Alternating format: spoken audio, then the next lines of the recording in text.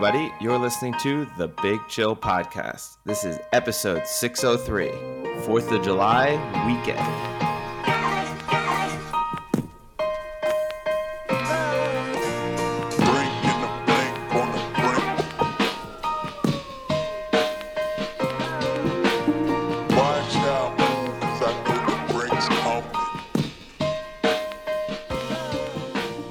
Hello, Big Chillians, and welcome back to the Big Chill Podcast. I'm Frank, joined with Eddie. Eddie, how's it going?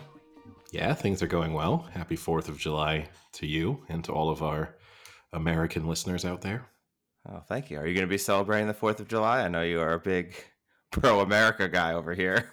Well, I don't think despite my reputation, I don't think I'm an anti-America guy. But no, I will not be celebrating. In years past, have done, trying to had some 4th of July themed food, but not this year.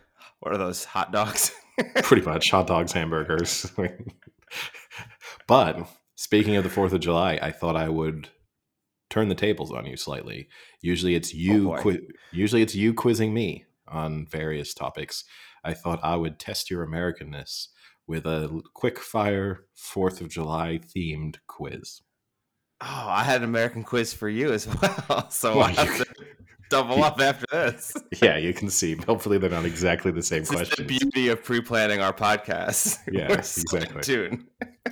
So I'll start you off with an easy one, but might be a little bit more of a challenge for some of our listeners from around the world. But how many stars were there on the first American flag? I'm going to go with the easy... I think should be the easy answer, but it could be a trick question. I'm going to go with 13. You are correct. 13 stars, 13 stripes. 13 colonies. To represent the original 13 colonies. Do I have to name the colonies now? No, I don't. Let's go to then. How hard should I get it for you? Let's go with my American history is not very good, so it's all right. We won't be too. How many U.S. presidents have been born on the 4th of July? Wow, is that including Bruce Springsteen or not? It's including both Bruce Springsteen and Tom Cruise. Okay. How many presidents have born on 4th of July? I'm going to go... One seems too obvious, so I'm going to go 3. Well, you should have gone with the obvious answer because it is one. One? Only one. It's Calvin Coolidge. One of those U.S. presidents who is very good at turning up on trivia questions. Yeah. If we move on then to the next question, the Liberty Bell in Philadelphia is ceremoniously rung. Wait, real quick. Do you know what Coolidge's slogan was in his presidential campaign? I think he was in the 40s, right? Coolidge? He was before that, but no, I do not know. Or 20s, sorry, not 40s, 20s. I meant after World War I. He was. I do not know what his. Sure. He was president 23 to 29. So it was like keep cool and keep Coolidge, something like that. I thought that was like so cool. I remember that because we used to do that. I was in AP history, and you have to remember the presidential slogans. I remember that one was keep cool. It's a valuable piece of information to learn in a history class. Presidential slogans, teaching you all the right things. And that's sort of America. Yeah. So the Liberty Bell in Philadelphia is ceremoniously rung every Independence Day. How many times is it rung? Ooh. That's a good question. Is there any reason to it? Can I get a hint? There's a reason to it.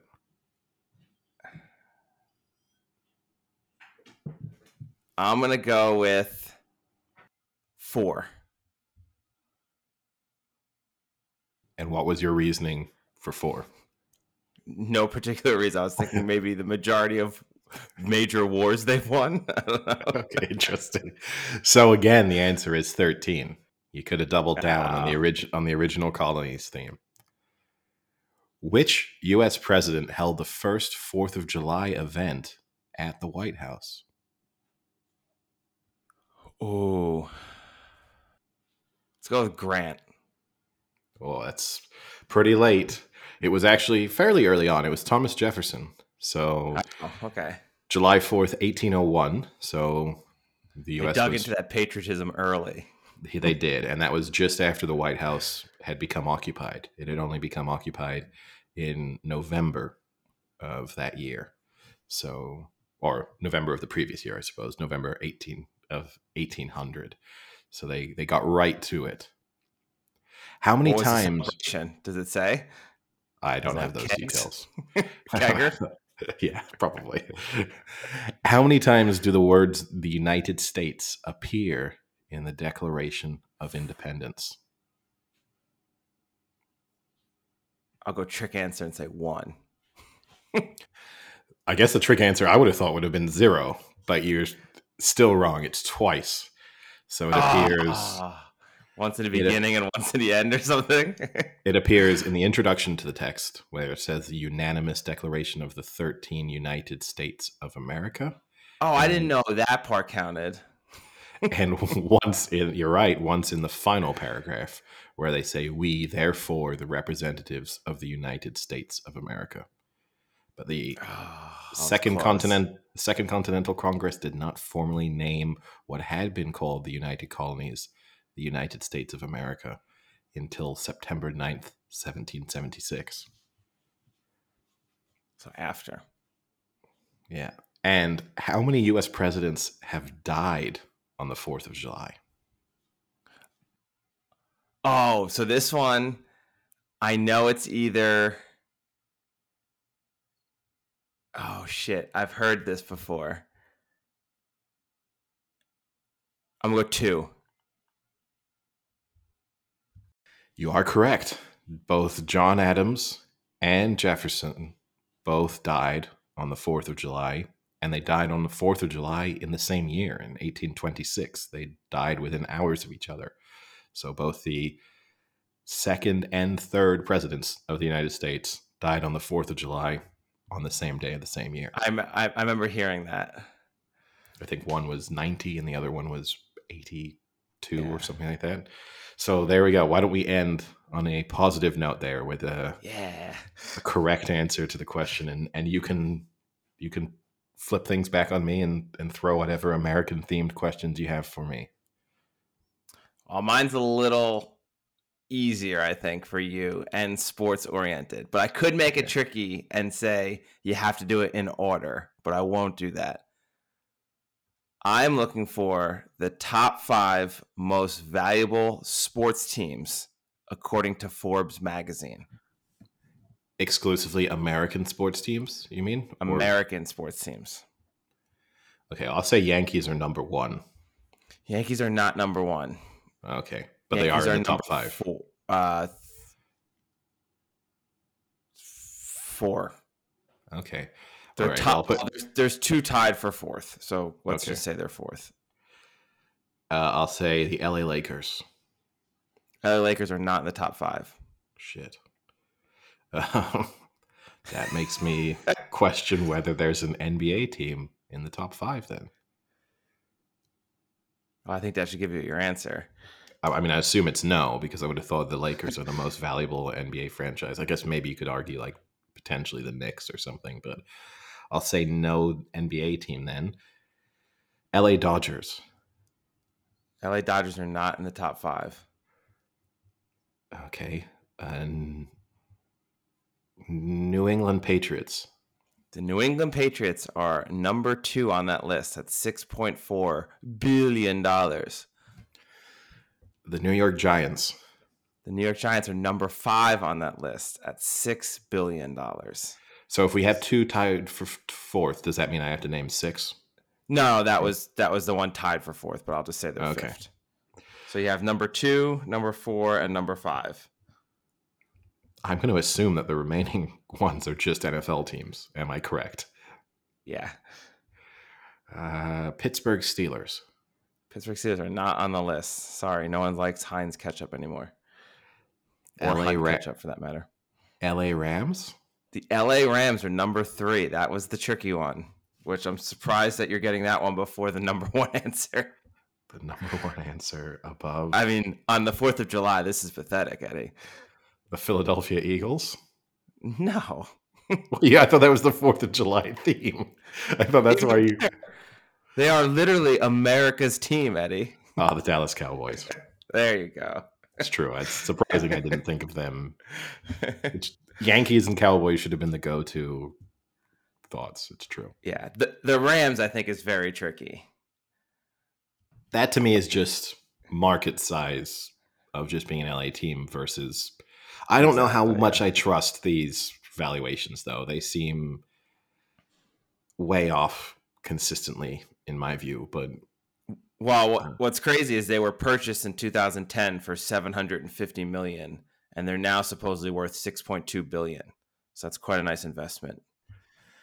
Yeah, I mean, because it's always interesting to me, like when you see the global rankings, and they'll say that, you know, sometimes you'll see sort of the Yankees are more valuable than like Real Madrid. It's difficult for me to kind of wrap my head around that in terms of what the global value of the brand is. At the same time, I guess the one benefit to sometimes with American sports is obviously you're dealing with a really small number of available teams to buy. So it kind of inflates. Like if you want to buy an NFL team, it's not like buying a European football team where you maybe have 50, 60 that you could realistically choose from. And you could even get more creative than that if you wanted to. You're really dealing with, you know, across all American sports, 30-ish in each sport. So I'll give you 2 bonus. What would be the first NBA team to appear on the list?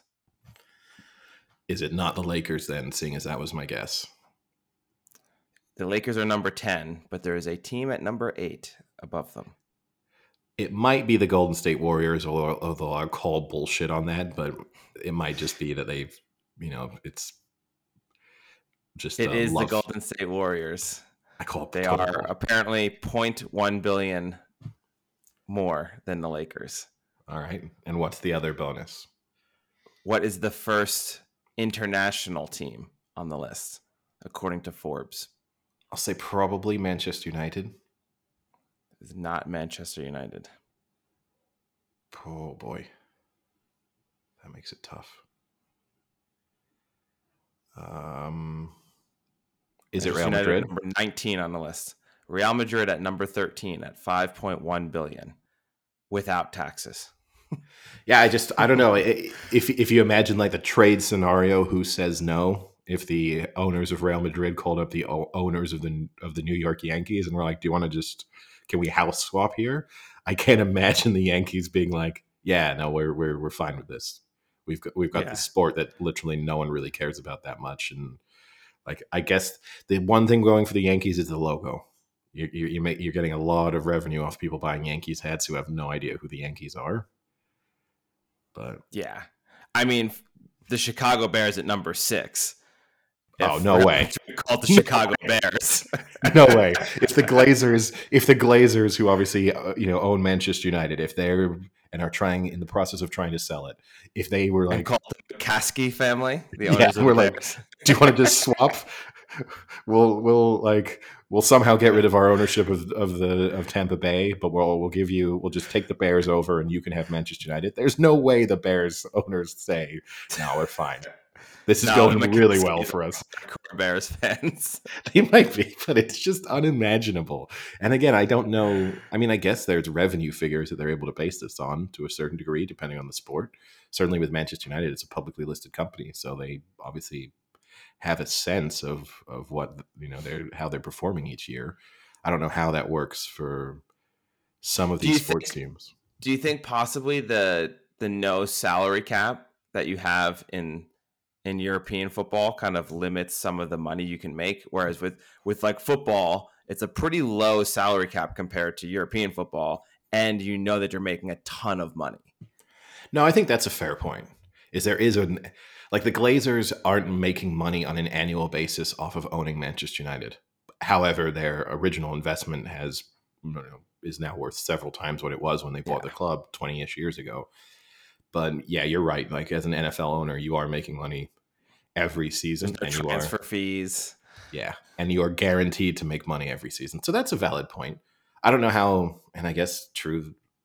of the Yankees, I suppose, as well. But I don't know. I wouldn't be in a rush to buy the New York Yankees. I'll say that if I suddenly have billions to spend on a sports team. A little different because the Yankees, like, they kind of like transcend baseball, right? Like, I think almost anyone, if they know anything about baseball, it's that the Yankees are a baseball team. It's true. Now, speaking of America, as our transition maybe away from the quiz questions, I don't know. Have you seen the U.S. women's national team promo for the World Cup that came out on Fox? Yeah, where they bash every other country. Yeah, who can beat us? Who can beat us? Hey, back-to-back champions. I have never seen, in a world where people love to make fun of England for its coming home chants and song. Who makes fun of England for that? to literally release a commercial where you're just like, World Cup's coming up. Can anybody beat us? I don't think so. I cannot imagine as a player. And look, there's not a comparison between England's men's team and the US women's team in terms of success over the last 20, 30 years. So I understand it's not a fair comparison from that perspective. They are a dominant force in women's international football. But I cannot imagine being a player. It's so insightful in terms of their mindset and their images of themselves that they sign off a pre-tournament promo that is literally, nobody can beat us, and they won't be able to unless they cancel our flight or try and steal some of our players or, like, cheat, basically. That's the only way anyone can beat us. Hey, they're back-to-back champs. No team in men's or women's World Cup has ever won 3 in a row. Yeah. Yeah. I think it's less of an achievement in the women's game just because of the... Well, they just haven't been playing as long. They haven't been playing as long, but also just there's not the same number of developed countries, right? So it's only... The men's game feels like you have to get past sort of more countries effectively. In the women's game, you're dealing with like 3 or 4 who are, really in with a chance, and there's a huge drop off from them to the rest. But yeah, I mean, let's see. I got to admit, in my anti-American take of the day, it makes me really want to watch them lose. Like, the internet is kind of undefeated, and I cannot wait to see them lose, which they probably won't. But if they do lose... They already have excuses. So I already read 2 articles on the Women's World Cup team. And in both articles, they're like, they should win again, but they've got so many injuries and they've got this going on and that going on. And like, so the excuses are already there if they don't win, that it's due to, freak injuries that they have. So their captain is out. And then, who else? One of their other best midfielders is out as well. There's just tore an ACL like a month ago. And then Julie Ertz is back after having a kid like 6 weeks ago. Something. It's not that long, not that soon, but it was like her first competition back since going on leave. Well, I'm glad they have the excuses ready, but I still will just relish in anything, all the content that comes out if they do lose. And again, I'm not specifically targeting either the women's, because I think there's been an unfair backlash to the backlash of, you wouldn't say this about a men's team. Like, some of the responses I saw was, hey, you wouldn't criticize a men's team in this way. And I would 100% criticize any men's sports team in exactly the same way. If the Kansas City Chiefs next year came out with a preseason promo where it's Mahomes and Kelsey saying, who could possibly beat us? And, they've already done that. Yeah. But, I would be just as critical of them. And the same if the England men's team, for some reason, decided they just all lost their minds, and ahead of the next Euros come out with a video saying who could beat us, I would have exactly the same reaction. So yeah, it's made me, I'll give them credit, it's made me slightly more interested in the Women's World Cup. So mission accomplished, I suppose. Yeah, gonna be tough for Americans to watch it, but I did see that they made a rule in like a bunch of major cities that the bars can stay open 24 hours so that people can attend to watch the matches. Great. There's going to be some passionate alcoholics. Like, hey, John, why are you in the bar at 3 a.m? I just love the Women's World Cup. I just love it. Can't miss a match. And it's in Australia, so tough to watch. Yeah, we will have to see. They have a tough group stage, Netherlands and Portugal. Although the article I read just completely dismissed Portugal, like so bad, like they're no good. They could easily beat Portugal. Although Portugal did draw against England, the defending Euro champion. US has no problem against them. It's like so dismissive. Hey, if you're gonna make the commercial like that, of the commercial, exactly. Yeah, they just write all of the previews for the entire tournament. Yeah, speaking then of, I suppose, some slight controversies, maybe it's an opportunity for us to speak. Last episode we spoke about the Ashes mid-second test. We have a chance to quickly speak. England went on to lose that second test, although they kind of found themselves in a position to win it in the fifth day. They were 4 wickets down, needing 70-ish runs. I think it was about 70, 71 runs. When I think you should clarify. I think Ben Stokes found a way to win it. So I'm going to... Shoulder. He did. However, and before we discuss the Johnny Bairstow dismissal, I am going to... This is... If I were on a first take, this is my hot take. I think as wonderful as he was in his 155 or whatever his second inning score was, his dismissal was stupid. And once England, I understand him just kind of swinging for the fences once Bairstow was out, and at that point they needed 150-ish, and it was a thought of, well, he's going to have to score 85% of these runs, and time is his enemy. But once they got down to double digits, and they were then favorites at that point, and there was an easy way to pick up ones and twos and to really try and get that score down to kind of the 30, 40-ish mark, where even if he then got out, they would have really stood a solid chance. I don't know why he continued to play with kind of reckless abandon. And then I'll level the same criticism at Ollie Robinson when he then came in, and the shot that Stuart Broad played for him to get out. And they then strung together this 10th wicket partnership that then got them into that 30, 40-ish range with their 2 worst batsmen at the crease. And it proved just how dumb they were to basically throw away 3 wickets for like 3 runs, when if you were in the stage of thinking, we just need each remaining wicket now to be a 15-run partnership and we're winning this match. And again, it's hard to be too critical of Ben Stokes because it was an incredible innings and he did nearly single-handedly carry them to victory. But again, it's the Bazball criticism. It's wonderful, but there are moments when you maybe need to, common sense has to prevail, and you can think, yeah, you know what, we're only 70 runs off this and we have 4 wickets remaining and we can pick up a single pretty much whenever we want. So let's just do that and really put Australia under pressure here. If this were first take, they'd be on to the next show by now, Eddie. How critical are you, Jesus? No, I agree. I think it was just sloppy. It was a sloppy play by Stokes. But I agree with you. I mean, I think that's what you're going to get. If you're going to get 155 that way, I think you're going to get a sloppy ball like that. And it's tough, I think.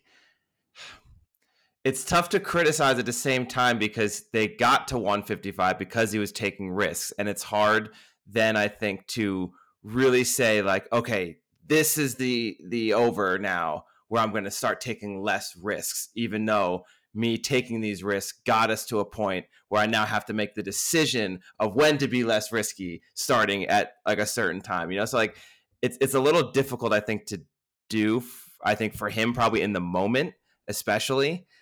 So I can't fully criticize him. I mean, I also think that the Bairstow definitely was in his head a little bit. And I think that was fueling him a little bit too, trying to like be hero, I think certainly in the initial, Bairstow got out and then he sort of exploded in the Yeah. subsequent over. That was definitely, and I think that was because he felt as if we've probably lost this now, and so I may as well just go for it and try and swing momentum back in England's way, which he did. And you're right. Look, he live by the sword, die by the sword. So at what moment can you praise his brilliance and then say, "Oh, that was one delivery too much"?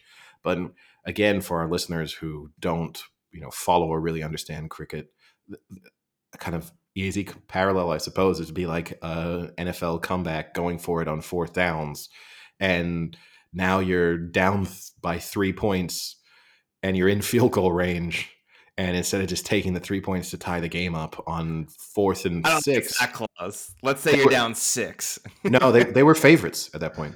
They were betting odds favorites. WinViz, the statistics that they use to calculate favoritism, they were favorites in every. I mean, you got to do it. They needed 70. I think it was 71 runs when he got out. They had 4 wickets Yeah. remaining. Like, it's very easy because England's tail order is so bad. It's easy to be like, well, Anderson's a walking wicket, so like, what's he going to contribute? But if roles, I mean, we watched Australia do basically the same thing in the first test with 2 wickets remaining, where they managed to just string, Yeah. it's like, because 70 runs goes to 50 runs really quickly, goes to 30 runs really quickly if you're just picking up 3, 4, and over in these singles. And he got to the thing that I also would say, again, to be slightly critical of him, his not trusting Stuart Broad at first made a lot of sense, but by this point, Stuart Broad had been in for a significant amount of time and didn't really look particularly threatened. So he could realistically entrust Stuart Broad with 2 to 3 balls and over, and Broad would have probably picked up the odd single and done okay.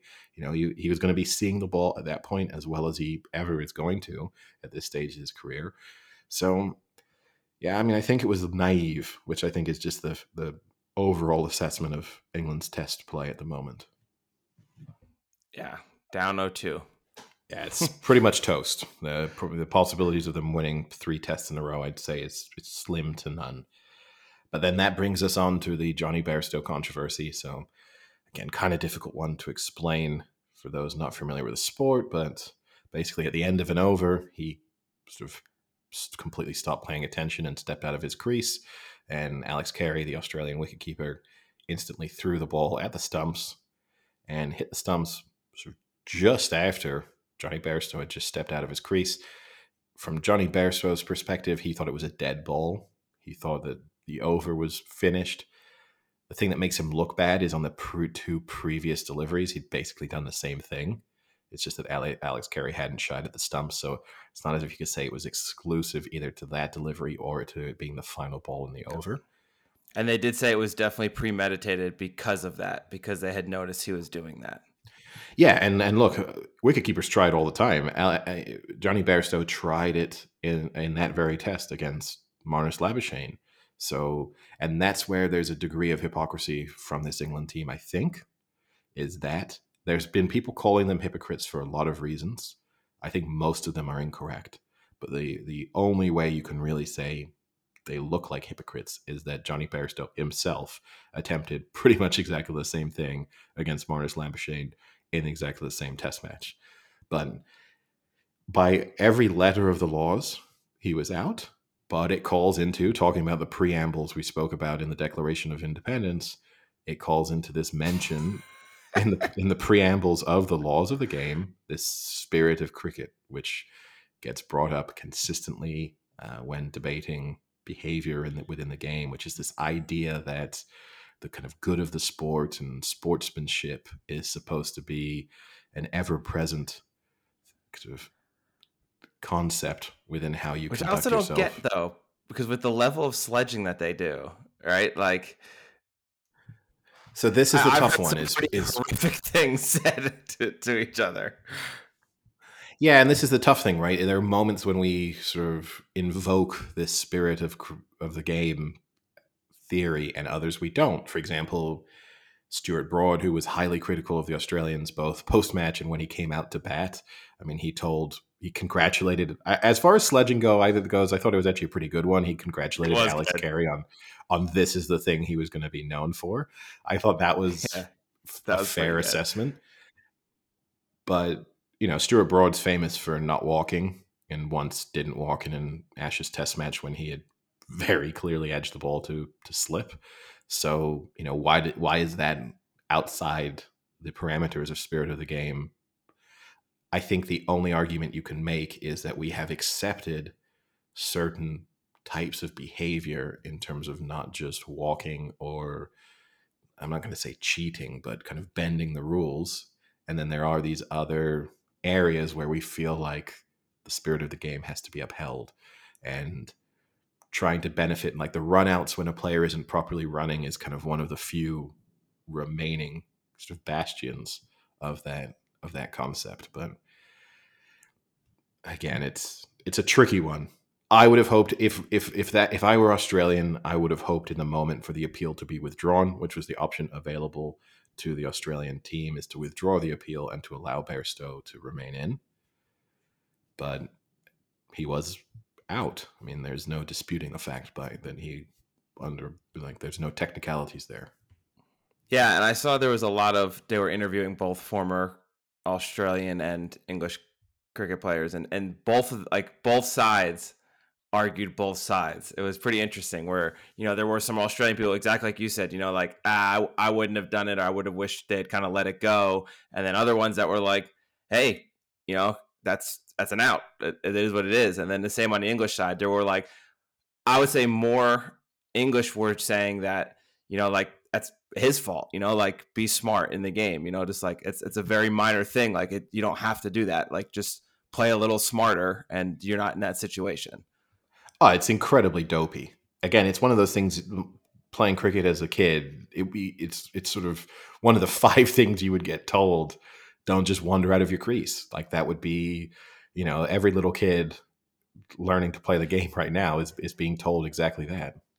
It's kind of like, to give an example, I guess, in baseball, is when you were younger and you would get a walk and you'd go to first, and really quickly the pitcher would throw the ball to the first baseman and he would have it there. Whereas then, like, when the guy who was like walking to first, if he stepped off the bag as he was walking, you would like tag him out, kind of like that. And you were taught since you were like 4 years old, like, if you get a walk to first base, walk to first and stand on first. Don't walk off it, because then you could be out. Like, it's even more, I think, a little more egregious than that, because it's like that was like a sneak play, whereas this like wasn't sneaky in a sense, like he wasn't like hiding it.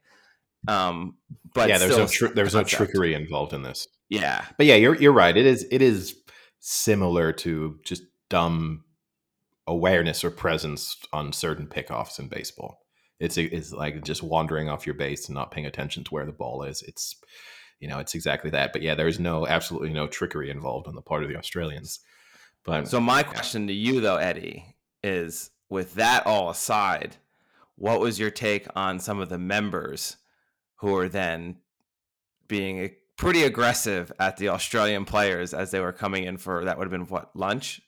Yeah. Or tea? It was lunch, I think. Lunch.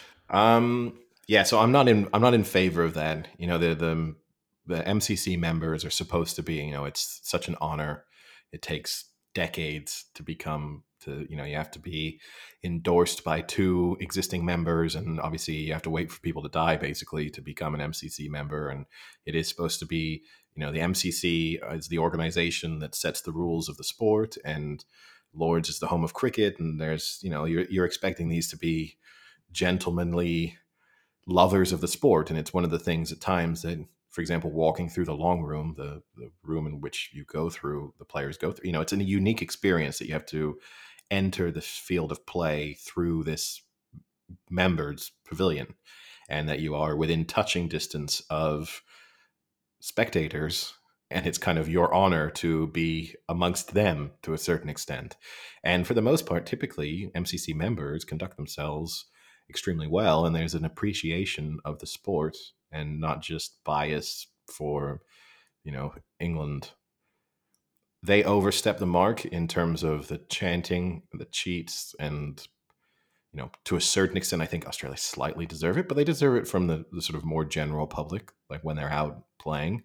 I don't think many of those MCC members would be proud of their behavior. What I will say, again, some people have called England hypocrites for that level of behavior, and then also being critical of Australia for not withdrawing the appeal, they're two completely separate issues. Because one is, how does a select group of spectators carry themselves at a match versus the players on the field and the decision of those players in the moment. And I can be critical of the Australians for not withdrawing an appeal and be critical of the MCC members. One doesn't justify the other in my mind.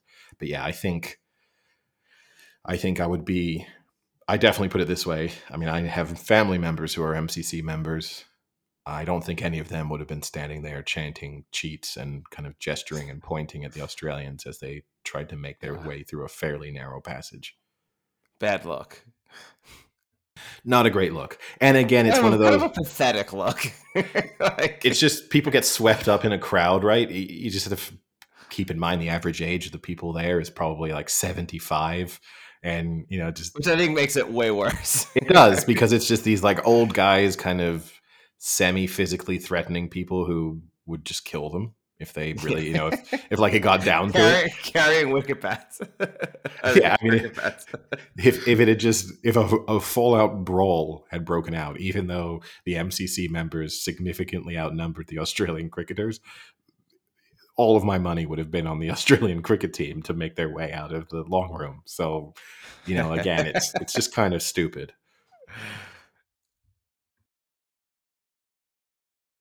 But yeah, things are not looking good. There was a lot of confidence, as listeners will have seen from when we had Dan on. You know, I think he was fairly reflective of just overall English confidence coming into this Ashes series, that England were riding a wave of the last 12 months and that Bazball had kind of broken Test cricket and that they were just going to blow the Australians away.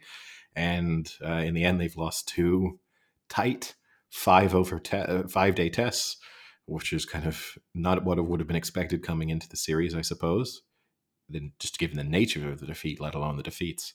But it is an absolute mountain to climb at this stage, and I just cannot see them doing it. Yeah. So, I want to ask your opinion. I've been getting a lot of Instagram, like random posts on. No, I do not think Idris Elba will be the next James Bond. No, that's Facebook. That's selective to Facebook. I saw a new one the other day. The odds are shifting again. Tom Hardy's back in the mix for a 14th straight time. These odds that only exist in your universe and the people who heavily target you. But yes, go on then. What has Instagram been throwing at you? The potential for FIFA to approve the new offside rule. And I don't know if this is true or not true, because it's really hard to figure out sometimes if it's a legitimate Instagram site or not. And the new rule that they are saying that they might test is that the entire body has to be offside for it to be offside. And that's the who's implementing that? Arsene Wenger has been the big proponent of this rule change. And they said they might test it out in matches coming up. Yeah, no, I'm in favor of it. You know, there's a. Does that not completely change the game? Not really, because I mean, here's the thing: is we all grew up with this idea that there had to be daylight between defender and attacker, which has never been the rule. It was just guidance that was given to the touch judges, linesmen, lineswomen, linespeople, to help them to better assess if someone was offside, so that you needed to see sort of clear evidence, that clear gap between the attacker and the defender. And to a certain extent, whilst that daylight concept has never been officially part of the rule, it seemed the sort of sensible interpretation of the law. And this would just be truly putting that into place. And to me, it just makes more sense than the idea of your big toe is like slightly longer than the defender's big toe, and so you're offside when you weren't gaining any tactical advantage by, you know, that minuscule sort of element. Ultimately, the controversial decisions will boil down to the same thing, which is analyzing to the nearest pixel and saying, oh, here is the back of his foot is just in line. And this time around, there is a slight gap between the back of his foot and the front of his foot. So we're kind of just shifting the goalposts, but remaining in the same discussion. But I do think overall, it's a more understandable and relatable rule.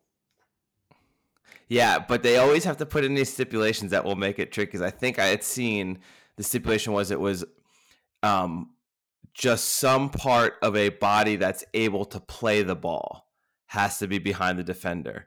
So there will for certain be a situation where like someone's arm is behind and they're going to argue like at what point does it become an arm versus like the shoulder? And I can see this already happening. Well, that's the same now. Like your hand can be in front of a defender. You can't be offside through your hand. So it's the same now. They do that analysis of body parts which you can legally use to touch the ball. But I think it's a little more controversial going the other way.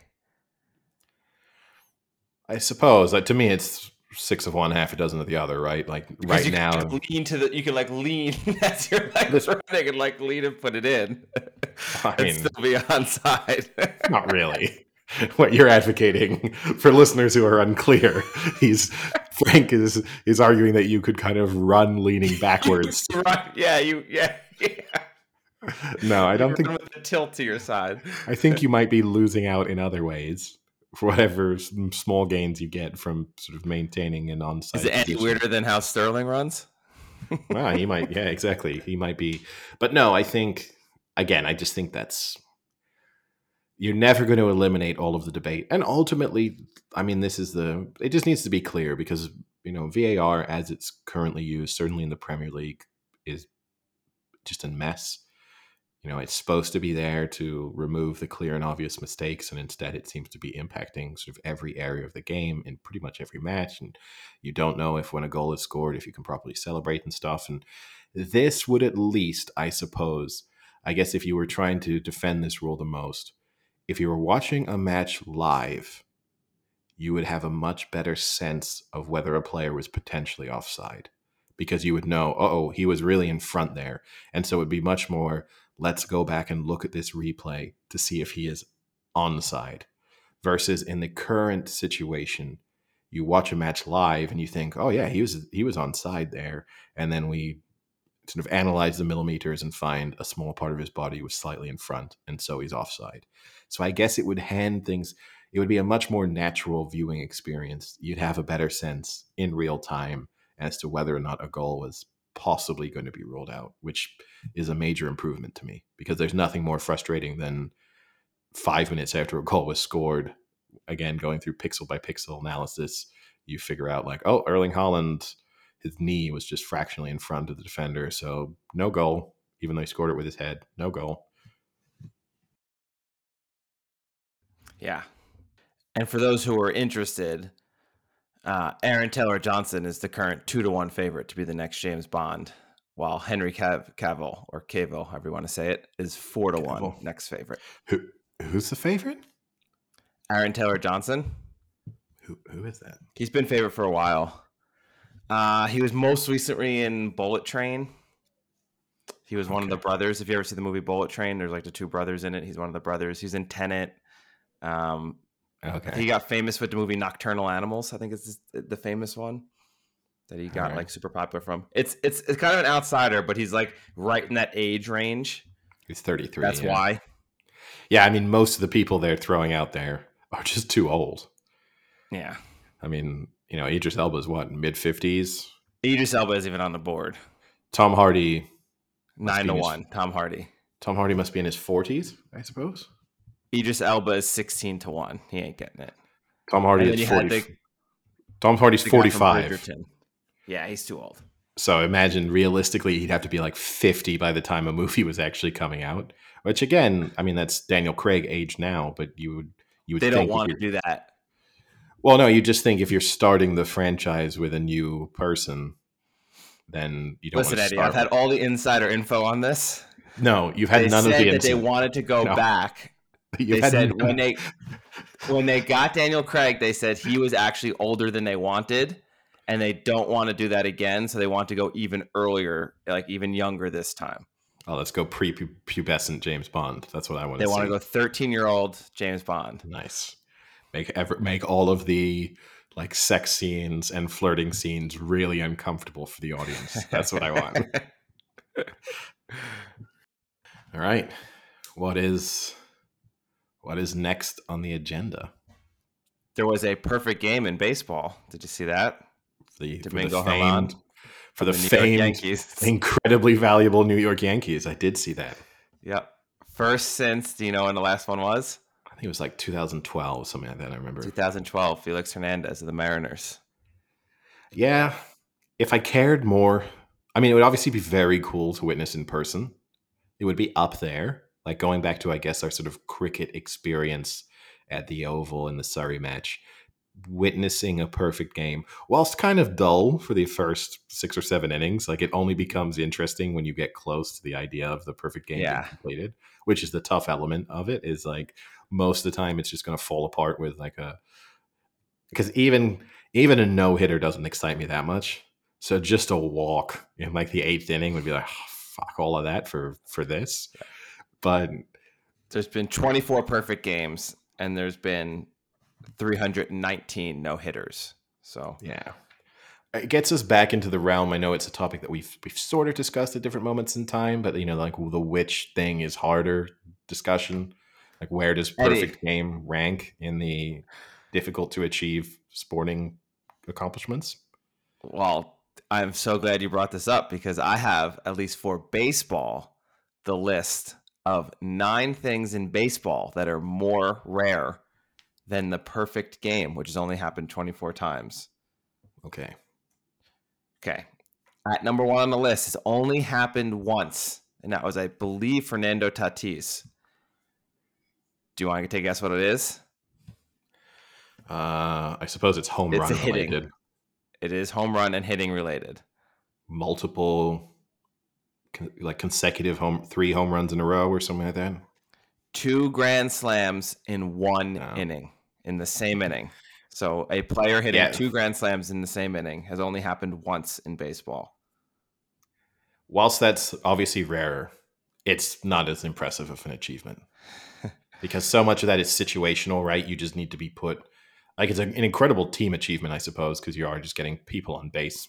So you're just dominating an inning, but like you're too reliant on other factors to put yourself in a position to achieve that. Yeah. And then just having 2 grand slams in an entire game has only happened 13 times. So that in itself is pretty rare. I'll give you one, Eddie, that I think you'll like, which you kind of just hit on. The perfect game lost on the 27th batter. So the last batter of the game, you lose your perfect game, has happened 13 times. So perfect game 24 times, and 13 times someone has gotten to the last batter and lost the perfect game. Would you rather be in the more rare company of having lost it or the slightly less rare company of having gotten it? So I mean, ultimately, I know, and we've discussed this before, right? I would rather have the Galarraga non-perfect perfect game than any other perfect game, because I think you're way more memorable because of the botched final out call. That's kind of the dream scenario, and then getting the next hitter out. Like that really plays into it. You're like a perfect game plus 1 out, which makes you unique. So I guess the thing is you kind of get to dine out on the blown perfect game more. Like that I would was be. going to say, yeah. I think it depends on who you are. If you're a Hall of Famer, I think you want the perfect game because it goes in on your resume and you can say, like, oh, and including 2 Cy Youngs, you also had a perfect game. But I think if you're a guy who played 2 years in the major leagues and you have the ultimate story, like, oh, you played in the majors? Yeah. Not only did I play in the majors, I had a perfect game going on until the last batter and I lost it. And the whole bar is like, oh, tell us the story, And I guess it also then depends, how did you blow the perfect game? Because if you blow it with a walk, then no, I don't want that. If it's, you do want the mildly controversial like the close call or something that you think maybe could have been put down as an error but wasn't. Like that's what you'd sort of want, so you could really discuss it in detail versus what happened. I just walked the guy. I threw 4 balls in a row. Like that's it was over. Like I got too nervous. The question would be for us. Let's say we had a guest on, we have a pitcher on. Which do we think we discuss in more detail? The perfect game, you'd obviously just have to discuss like the mindset down the stretch. Like, when did you realize you had a realistic chance? When did you start thinking about it? How did you deal with the kind of nerves of it? But then I you can kind of say I the same. think I know, but I think you kind of have to discuss the perfect game more because you kind of feel bad discussing the guy who lost the perfect game. Sure, You don't and want again, to keep bringing that up. but again, you're right. It depends on what his career was. If it's like Clayton Kershaw sitting with us and he has a perfect game blown in the final out, he can probably pretty happily discuss that because his career resume is such that. But yeah, if you're the guy who like, hey, I was a September call up, I had 5 starts. One of them was a perfect, like I nearly had the perfect game, and then I never made it back to the majors. That was it. That was my goodbye to the big leagues. Then that would be a tough one to discuss. But I mean, here's a question. Let me flip the question for you to a certain degree. At what point, if you were a pitcher, would you start seriously thinking about the fact that you had a perfect game going? Like, what inning do you switch from, hey, I'm off to a good start, to, wow, I've got a perfect game in play here? 7. 7? I think that's late. Yeah. No, I don't think so. Because that's when you start getting tired too. So you probably feel like, I would say most pitchers, their mindset has to be, I can be dominant for 6 innings. And then once like you get Yeah. to that and you're like, wow, I'm being super dominant. And then you get into that 7th and you're like, I still feel good. They haven't gotten a hit yet. I think you start thinking about it.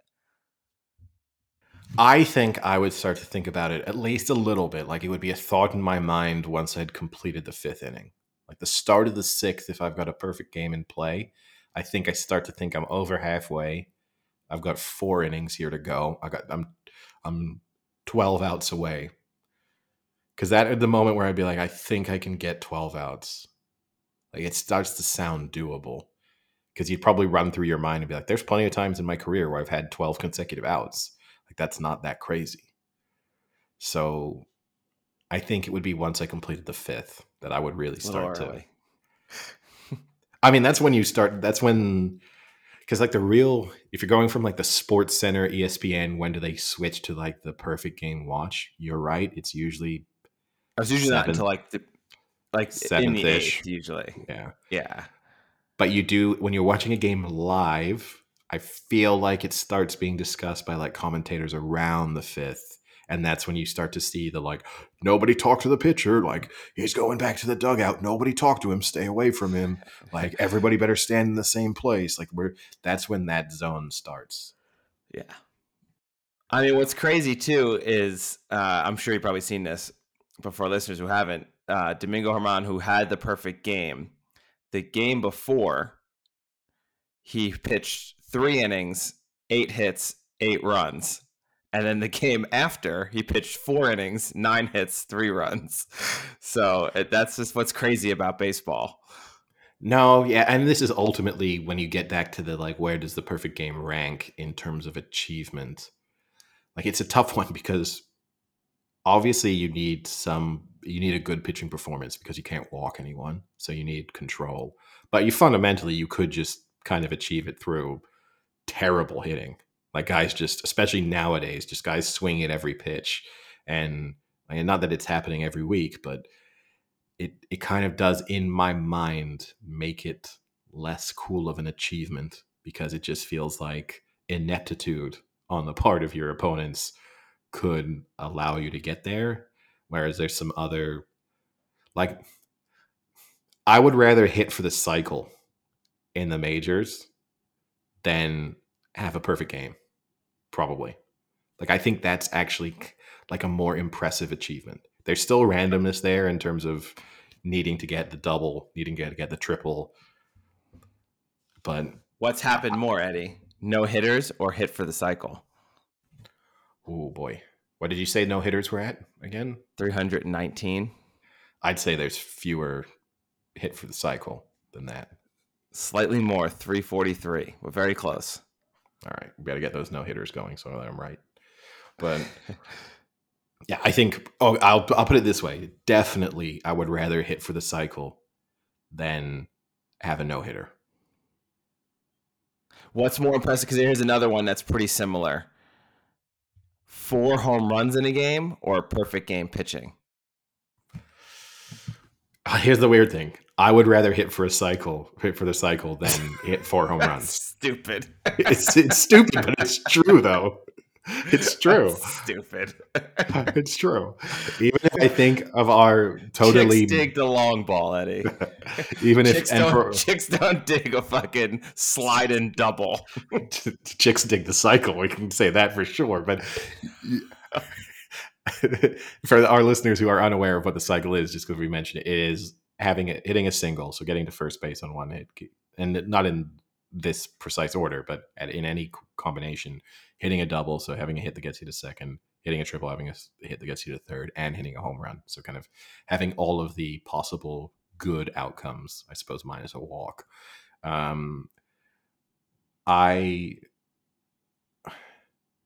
just think I would rather. I'll say this. This is just as much. I would when our fast pitch softball season kicks up again in September, I would be far more likely to bring up the fact that I'd hit for the cycle on here than if I'd hit 4 home runs.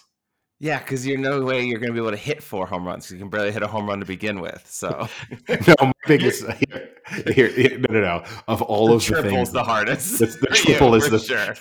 I mean, the triple just in any way in a like softball size situation, like a triple is really weird, especially without it being ruled from an error. Yes, like it's hard to imagine really how you hit a triple without, again, yeah, you're right, without someone messing up from the like defensive standpoint. The triple is the thing. I would just be weird. Oh man, I hit a triple that game. That would be strange to me. Yeah, that would be stranger. How about the immaculate inning, Eddie? That's happened 114 times. That is when a pitcher strikes out the entire side from 3 straight pitches each. So, yeah, so 9 strikes. Nine strikes in a row. It's cool, but that to me is more like just weird. Oh wow, that was only 9 strikes. I'm not bragging about that one. Even if I'm a pitcher, that's sort of just, hey, that was, because it's weird to me to think they make a bigger deal out of an immaculate inning than they would just throwing 3 pitches and like 3 ground outs. But they'll be like, oh wow, immaculate inning. It's like, is that a better achievement than only throwing 3 pitches? Like, isn't, they don't really sort of, you get the name for the accomplishment that you don't get for, wow, you just 3 pitches, 3 ground outs. Like, perfect pitching. Yeah. I have one final sports topic if you don't have one. Okay, go for it. So I don't know if you saw, there's been a lot of discussion this year. Obviously, Frankie Dettori, who announced his retirement coming into this season, has had a pretty spectacular, what looks to be his final season. And there is a lot of discussion about should he retire, shouldn't he? And I think there's a lot of people who think maybe he'll change his mind. Clear evidence that perhaps he is not changing his mind is the fact that his Newmarket home is going up for rent. It's a pretty spectacular house. He's basically said he doesn't need to live in Newmarket anymore. He can move to London, travel more. That's sort of part of the reason why he's retiring. So he doesn't need to live right there, because obviously the only real motivation for living in Newmarket is the ease of access to all of the facilities that he needs. It's a pretty spectacular house. It will be available to rent for £15,000 a month. It is pretty special looking, but as part of this downsizing, 500 a day, not terrible. We should consider it for Ascot next year. We'll put it on. It is, it's got a home cinema. It's got stables, because we would need those in preparation for, we can ride our horses directly to Royal Ascot, arrive in grand style. There's a heated outdoor swimming pool, which they're making a big deal of the heated element, which, I mean, obviously not all pools are heated, but if you're going to have an outdoor pool in England, I feel like it kind of has to be heated. Otherwise, you're using that like 3 weeks of the year. But yeah, it's a pretty spectacular. It's got 5 acres of land. Yeah, it's pretty special. But on top of this downsizing, he is also putting a lot of, I'll say, somewhat meaningless prizes he's won up for auction. There's quite a lot of things. And I'm just going to say ahead of time here, I'm going to try and nab you some kind of Frankie Dettori related memorabilia in this auction, because there's crap up for sale that you would only like if someone sees it in your house and you don't know who Frankie Dettori is. It's completely impossible to explain why you've bought it. But I get it. Like what? So, for example, there's a lot of just like plates and small trophies. For example, he has a BBC Look East Sports Award trophy. It's a very small cup. You know, it's like for a prize that I don't think many people even know, but it's basically all of the races that are still sort of cool, but he doesn't really care about. You know, all the like plates and vases and small Oh, is trophies there that a the jockeys 2000 are always. Guineas award there? No, I'll no, that's definitely take too. that. It's my favorite race. No. Don't get too ahead of Oh, yourself. okay. There's some Oh like wait, am I gonna get like there, the Happy Birthday Uncle Bob's 60th running of the Newmarket Handicap Special presented by Bet365? so you could have the DFS Champagne Stakes at Doncaster. That one is available. There are a few, I will say. So yeah, you could have the Betfred Oaks. You could have the Oaks Oh, signed trophy, the trophy that he won. I'm not sure which year this is, but that's not there with are some. Enable, is it? No, that's probably gotta be expensive. No, but there are some. There's some like cool ones. There's like ones. There's the Criterium from Longchamp up for grabs. There's the Baccarat Longines World's Best Jockey glass vase. The Whoa. opening bid on all of these things is £50. So I'm just interested to see like how high these things go. If they stay within the realms of reasonableness, then I will definitely be grabbing you something. And it might be I won't buy you the absolute shittest things because some of them like books. And I'm not buying you just like this is a book that Frankie Dettori owned because I don't see like that's just dull as anything. But any of the like trophies, vases, plates, there's a bronze model of a horse that he rode, for example. There's some pictures, signed pictures. I don't think those aren't that interesting because I feel like you could just get those for less money, like a signed Dettori. Like Yeah. you're gonna pay 10 times as much for the signed Dettori photo that Dettori owned versus here's just exactly the same signed photo that Dettori had nothing to do with apart from when he scribbled on it. So yeah, something to. And I'll even say this: if something else is going really, really cheaply, maybe we put it up for a listener prize. If we can, if we can nab something for a very reasonable price. I'll tell you what, I'm more interested in renting out his house. It's a 7-bedroom Wow, we've got for a. 500 a night. It's not bad. Yeah, I mean, I'm assuming he won't do it that way, right? I'm guessing he's looking exclusively. I don't think it's going to be on Airbnb. I think this is going to be Yeah, I long term know. rental. But maybe we But I can will talk to him. say, we'll send him a message. Okay. First, you have to convince our friend Furlong to switch his wedding from Windsor Racecourse to Newmarket, and then rent Dettori's house as the home base throughout the wedding itself. And then Oh, it's a perfect plan. and we can do the race on the Newmarket track, on the straight track. To be perfectly honest with you, his house is big enough. You could just have the wedding at the house. It's Like true. He'd that's pull. that's like a wedding. Yeah, he's got everything. It's assuming you did it when the weather was nice, obviously with all that land and you could easily have a wedding there and it would not look out of place. So Maybe that's what we try and convince him to do. Could he be the first person? And then everyone, the like wedding gift is just Dottore memorabilia. wait. What do you mean wedding gifts? Is what Like him or what he's giving like people?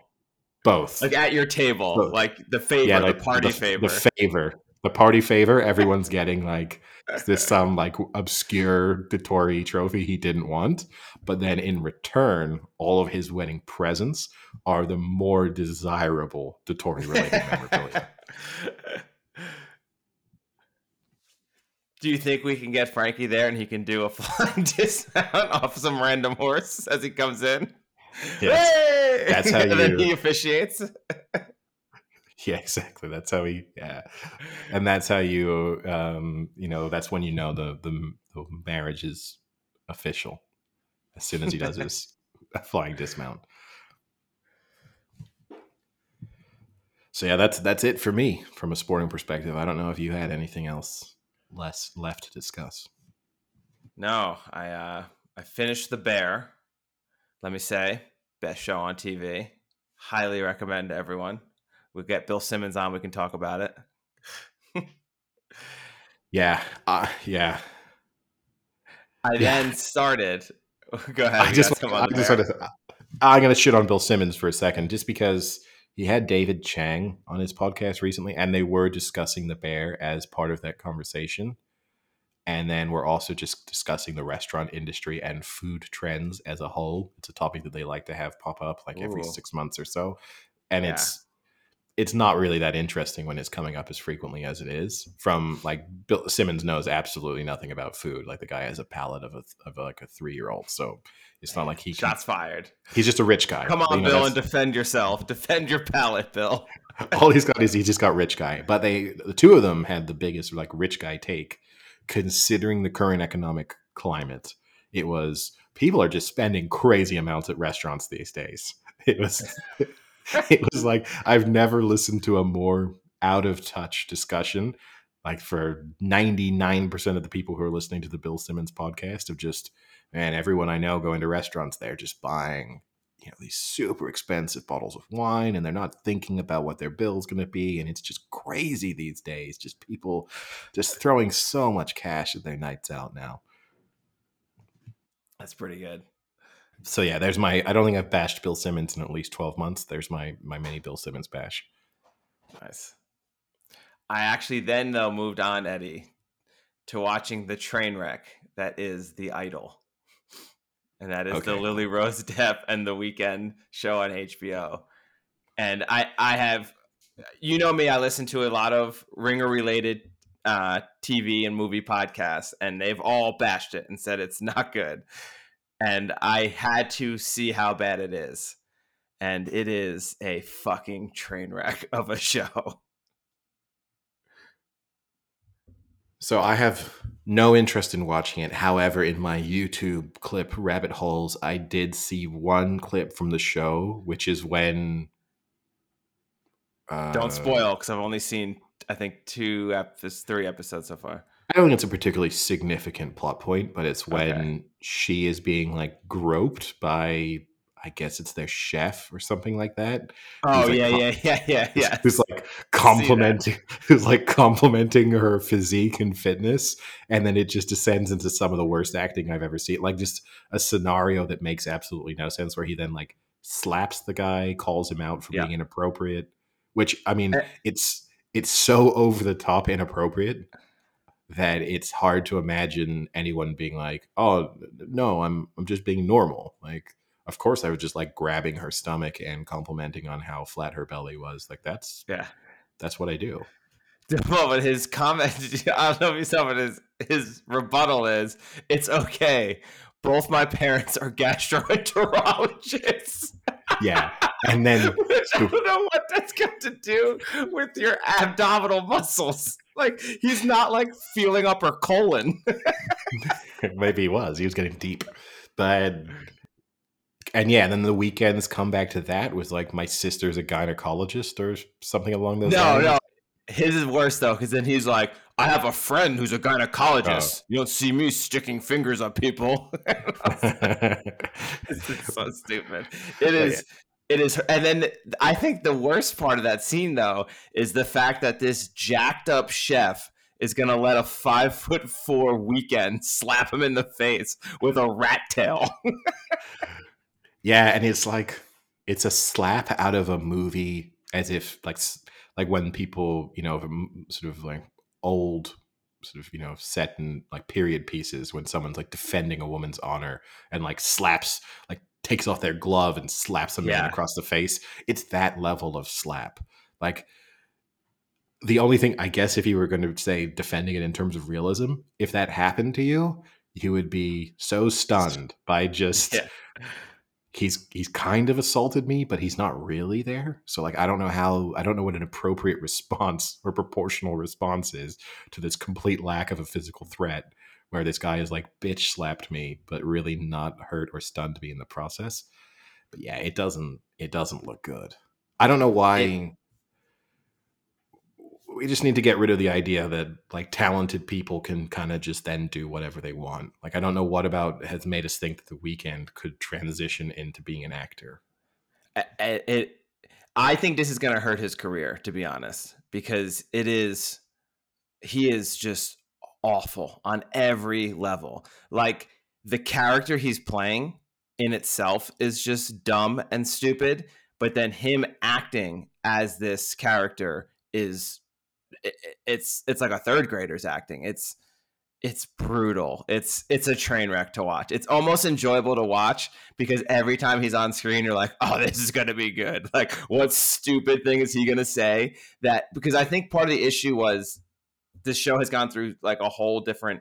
They had a director and then they fired the director like halfway through the season, and I think he's gotten more involved. So I think a lot of what's going on is things that he's like, it'd be so dope, man, if we did this and I said this. Oh my god! And then like I think they're letting him do it, and it is not working. Oh god! But the whole premise, it's real quick. The whole premise is that she meets this guy at a club and then like instantly falls for his like charm and charisma. He does nothing in the show to like justify this fame. Like it says it would be like Christina Aguilera, Britney Spears level fame. That's what she's supposed to be. Falling for a not very attractive guy with a rat tail, a terrible rat tail in a club who says maybe 12 words to her. And she's like completely head over heels for this guy. And then after 4 days, they hang out and he goes, "You know what? I should produce your songs." And then she's like, "Yeah, it's a good idea." And then he waits like 10 seconds. He goes, "It'd be easier if I just lived with you."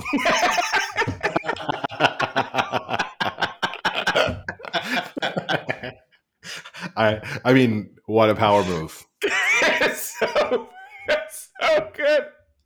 I'm going to try and get Vasilis to employ that line as just part of his repertoire now. Like, oh, I could help you. I could help you get a career in that, but it would be easier if I just lived with you. Yeah. That's Oh, it was so good. And then he just moves in. Him and his like entourage move into her home. And no one says she has like 6 managers and no one says a word. and is he's famous, I suppose. Like how in a level of In the fame, show? yeah, like she's No, no, no, significantly no. more he's a nobody. He runs a nightclub. And like the thing is like the mystery is you don't really know anything about him. No one knows he doesn't exist. Like no Okay. one knows anything about him and he just runs a nightclub. Yeah, he has no music like experience or anything like that. Okay. So it's just completely batshit. It is batshit. Nice. It's But great. I do agree with you. It could, because this could be the thing he's sort of more well known for, Yep. especially because it's been a while since he's had a hit musically. So it's not like he's riding a wave of great musical success. So it's like, oh, remember like The Weeknd? He had a couple big albums and he performed at the Super Bowl, and now he's just a really bad actor. Like that becomes his description. Oh, I could talk all like I kind of wish you would watch it just because it's so bad. Like we can't even really discuss the one thing that's also very funny because it's just so like disturbing. But it's great. Well, maybe if I get bored enough, I will watch an episode just so that we can collectively laugh at how bad a show it is. But I feel like too many of our recommendations to listeners or our discussions about TV shows is us not enjoying them. So maybe that would be a little too I don't think anyone thought this was good. I'm guessing he did. I just gotta do one more because it's so good because it might make you laugh. So they go to I think it's like Valentino or like a very expensive store in LA to go shopping, right? And so they drive up and there's just like 100 people just randomly out there, which I guess could be conceivable because, you know, like people like to go and like look, and they go crazy when they see her. And they see her with this guy that no one knows with the rat tail again. And they go into the store and he's being like really weird in the store. Like he's like kind of yelling at the male person who's helping because he's like staring. He's like, if you stare at her again, I'll fucking drag you out of this store and I'll curb stomp you in front of everyone. Just like over the top, like so over the top. But then eventually they get into a dressing room and they start having sex in the dressing room. But then she stops him and he's like, what am I supposed to do now? And she's like, you'll figure it out. And the next scene is him just jacking off in the corner of a fitting room. And everyone in the store can hear.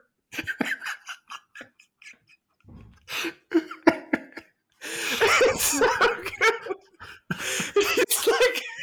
It's like you know when you return clothes and they have that little rack that they can move around and you like can put the you can hang them up. He's like holding onto the rack. It's so good. And for her, is this he figured it out, or has he completely misread the situation? No, she finds it hot. Okay, so he figured it out. But she's like in the store and he's still in the fitting room and she can hear him. And he's like, ah, ah! And he like knocks over the fitting rack. Oh dear. Okay, I might have to watch it. That's at least YouTube clip worthy. Is YouTube allowed to show that kind of stuff? Maybe. We'll find out.